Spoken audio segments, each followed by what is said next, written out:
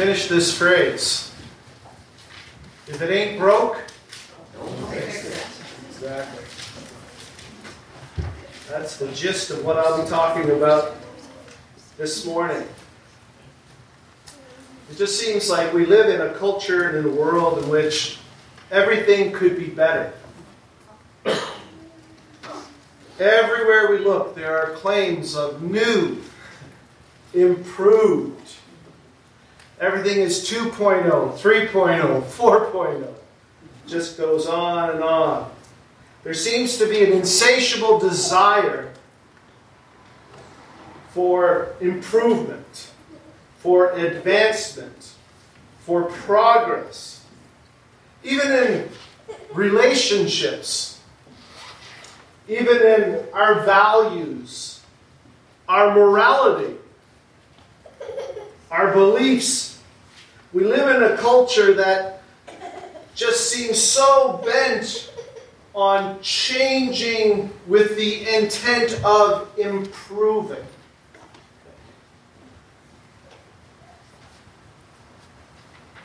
And we know that some of these advancements, some of these improvements, of course, are beneficial. We think of advances in healthcare, which are so important, and advances in some technology that improve our lives. But we also know that some of these improvements really are not improvements at all. Have you bought an appliance lately? Appliance people are so candid about the fact that it looks cool, but it's not as good as the old ones. They'll tell you that. They just aren't as good. They don't make them as well as they used to. Not all improvements are what they suggest they are. And the fact of the matter is, if we're really honest, there are some things that are perfect. Right? I'm the wrong guy to talk about this, but I know some of you have the perfect tool for the job. Right? It's perfect. It's just exact. You wouldn't want to improve it. There's no advancement. There's no, nothing needed to make it any better. No tweaking required. It's perfect. Your mother's chocolate cake? Perfect. Relationships? Perfect. Why would I want anything else? Since its birth, 2,000 years ago, the gospel of Jesus Christ has been under pressure to improve. You ever thought about that? The gospel of Jesus Christ has been under pressure to improve. Not so much, and this has been true too. There have been movements in our world that have tried to obliterate the gospel.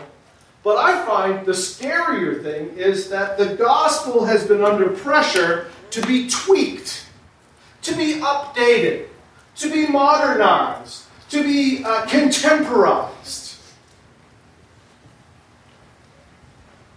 Scripture teaches us that the gospel is perfect. It doesn't need to change. It doesn't need improvements. In fact, any tweaking with it is only going to take from it its perfection. James said these words, "But whoever looks intently into the perfect law that gives freedom." Do you know what that is? That's the gospel. The perfect law that brings freedom. And continues in it, not forgetting what they have heard, but doing it, they will be blessed in what they do. The author of Hebrews, who we've been studying, or his words that we've been studying this year. And as he gets to this 13th chapter, which is a long list of exhortations, as though he's kind of run out of time and he's just squeezing as much knowledge, as much wisdom in as he can before he runs out of space on the paper. He's trying to tell his readers to be true to the gospel because it is perfect. It doesn't need any changes. We read in Hebrews 13, verse 7. Remember your leaders who spoke the word of God to you. Consider the outcome of their way of life and imitate their faith. Jesus Christ is the same yesterday and today and forever. Do not be carried away by all kinds of strange teachings. It is good for our hearts to be strengthened by grace, not by eating ceremonial foods, which is of no benefit to those who do so. We have an altar from which those who minister at the tabernacle have no right to eat. This is a call to fidelity. This is a call to being faithful to the true gospel that was preached to us by those guys, and look at the power of it in their lives and how it changed them. Consider how it changed your life and the power of it. It's a call to fidelity. This is the gospel. The good news that Jesus Christ died to pay the penalty for our sin so that we might become the children of God through faith alone and in Christ alone. Two very important statements. Through faith alone, in Christ alone. You see, heresy is a call for improvement. It's a call for tweaking. It's a call for advancement. Heresy is not a call to get rid of. It is, the gospel is good, but could be better. It's not quite sufficient. It needs to be improved upon. So, heresy is any version of the gospel that includes anything other than salvation by faith in the grace of God alone. Notice that statement. Anything other than salvation by faith and in the grace of God alone. We're eliminated from that equation. As soon as we start to manipulate or tweak or change or add to, we are heretics. And we are taking away from the perfect gospel, which needs no adjustments. So the writer of Hebrews is imploring his readers to remember the Word of God that radically changed their reality, and to resist those who would try to add to the very simple message of the gospel of Jesus Christ. The Apostle Paul had to deal with this a lot. This seeming need to add to the gospel. Not dealing with people who are trying to eradicate the gospel, but we're saying that it was insufficient. One of the places that he had to deal with this significantly was in Galatia. And in his letter to the Galatians, he wrote these words: "It is for freedom that Christ has set us free. Stand firm, therefore, and do not submit again to a yoke of slavery." You see, there were those in that church and those coming from the outside with strange teachings.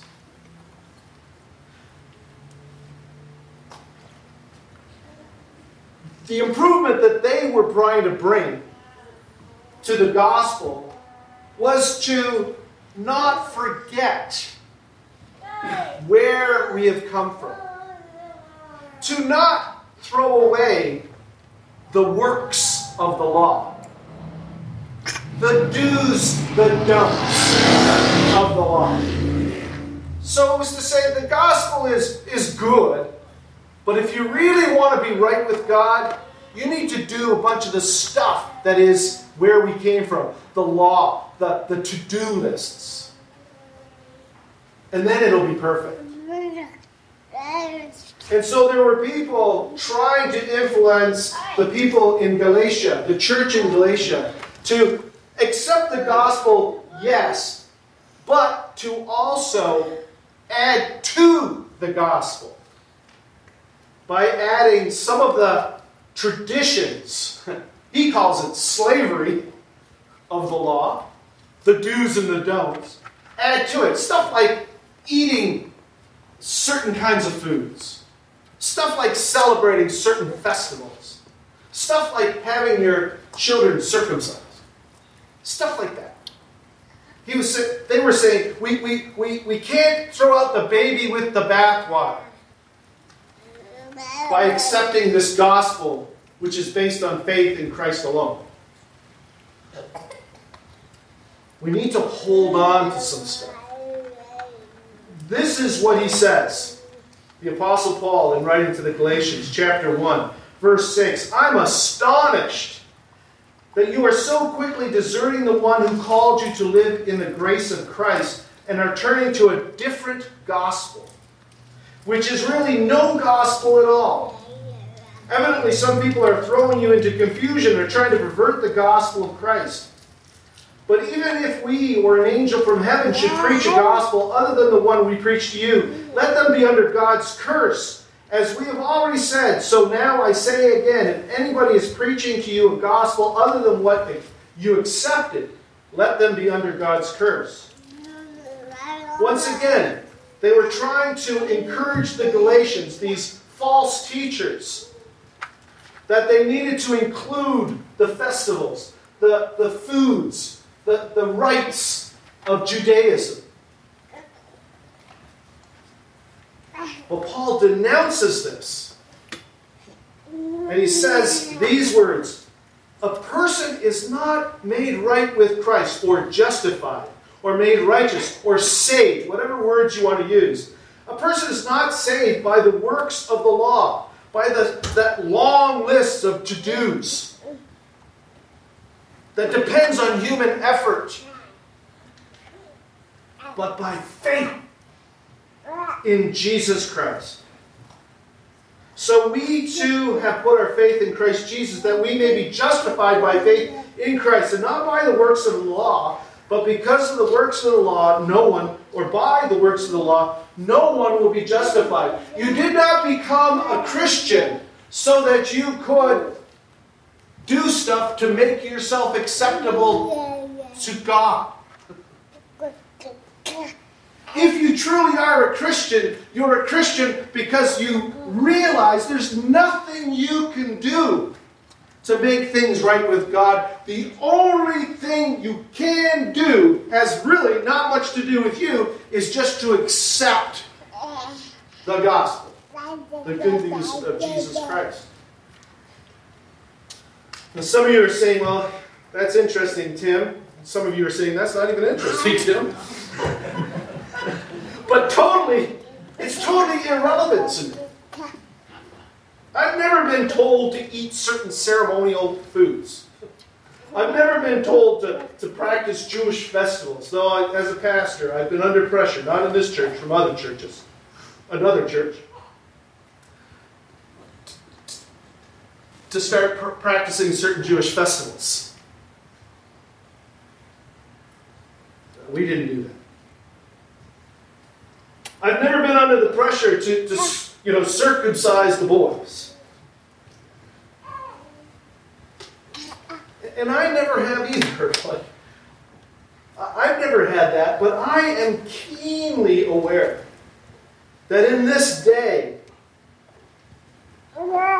that there are forces within the Christian church that are trying to improve the gospel. They're trying to evolve with the culture. They're trying to contemporize the gospel. Adjust it to the new reality. This is the gospel. The four. The gospel in four simple truths. the heart.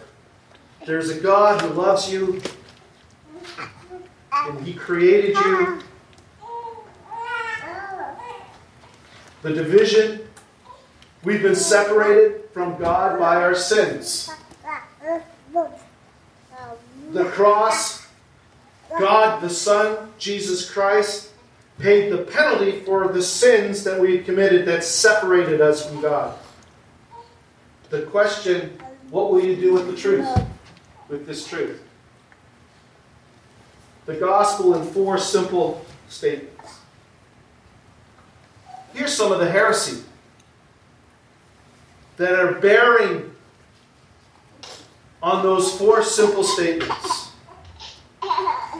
The Christian God is the same as the Muslim God, is the same as the Buddhist God, is the same as the Hindu gods. All of them are one God. That's heresy. Division. We've been separated from God by our sins. Well, sin is open for debate. Sin really is what we as a society deem acceptable and unacceptable. We determine what sin is. Jesus Christ, awesome teacher, amazing man, so misunderstood. I patterned my life after him.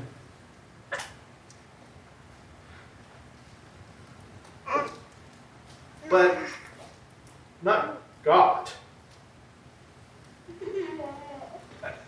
His death on the cross, it's just a human tragedy. It has nothing to do with my reality. Question.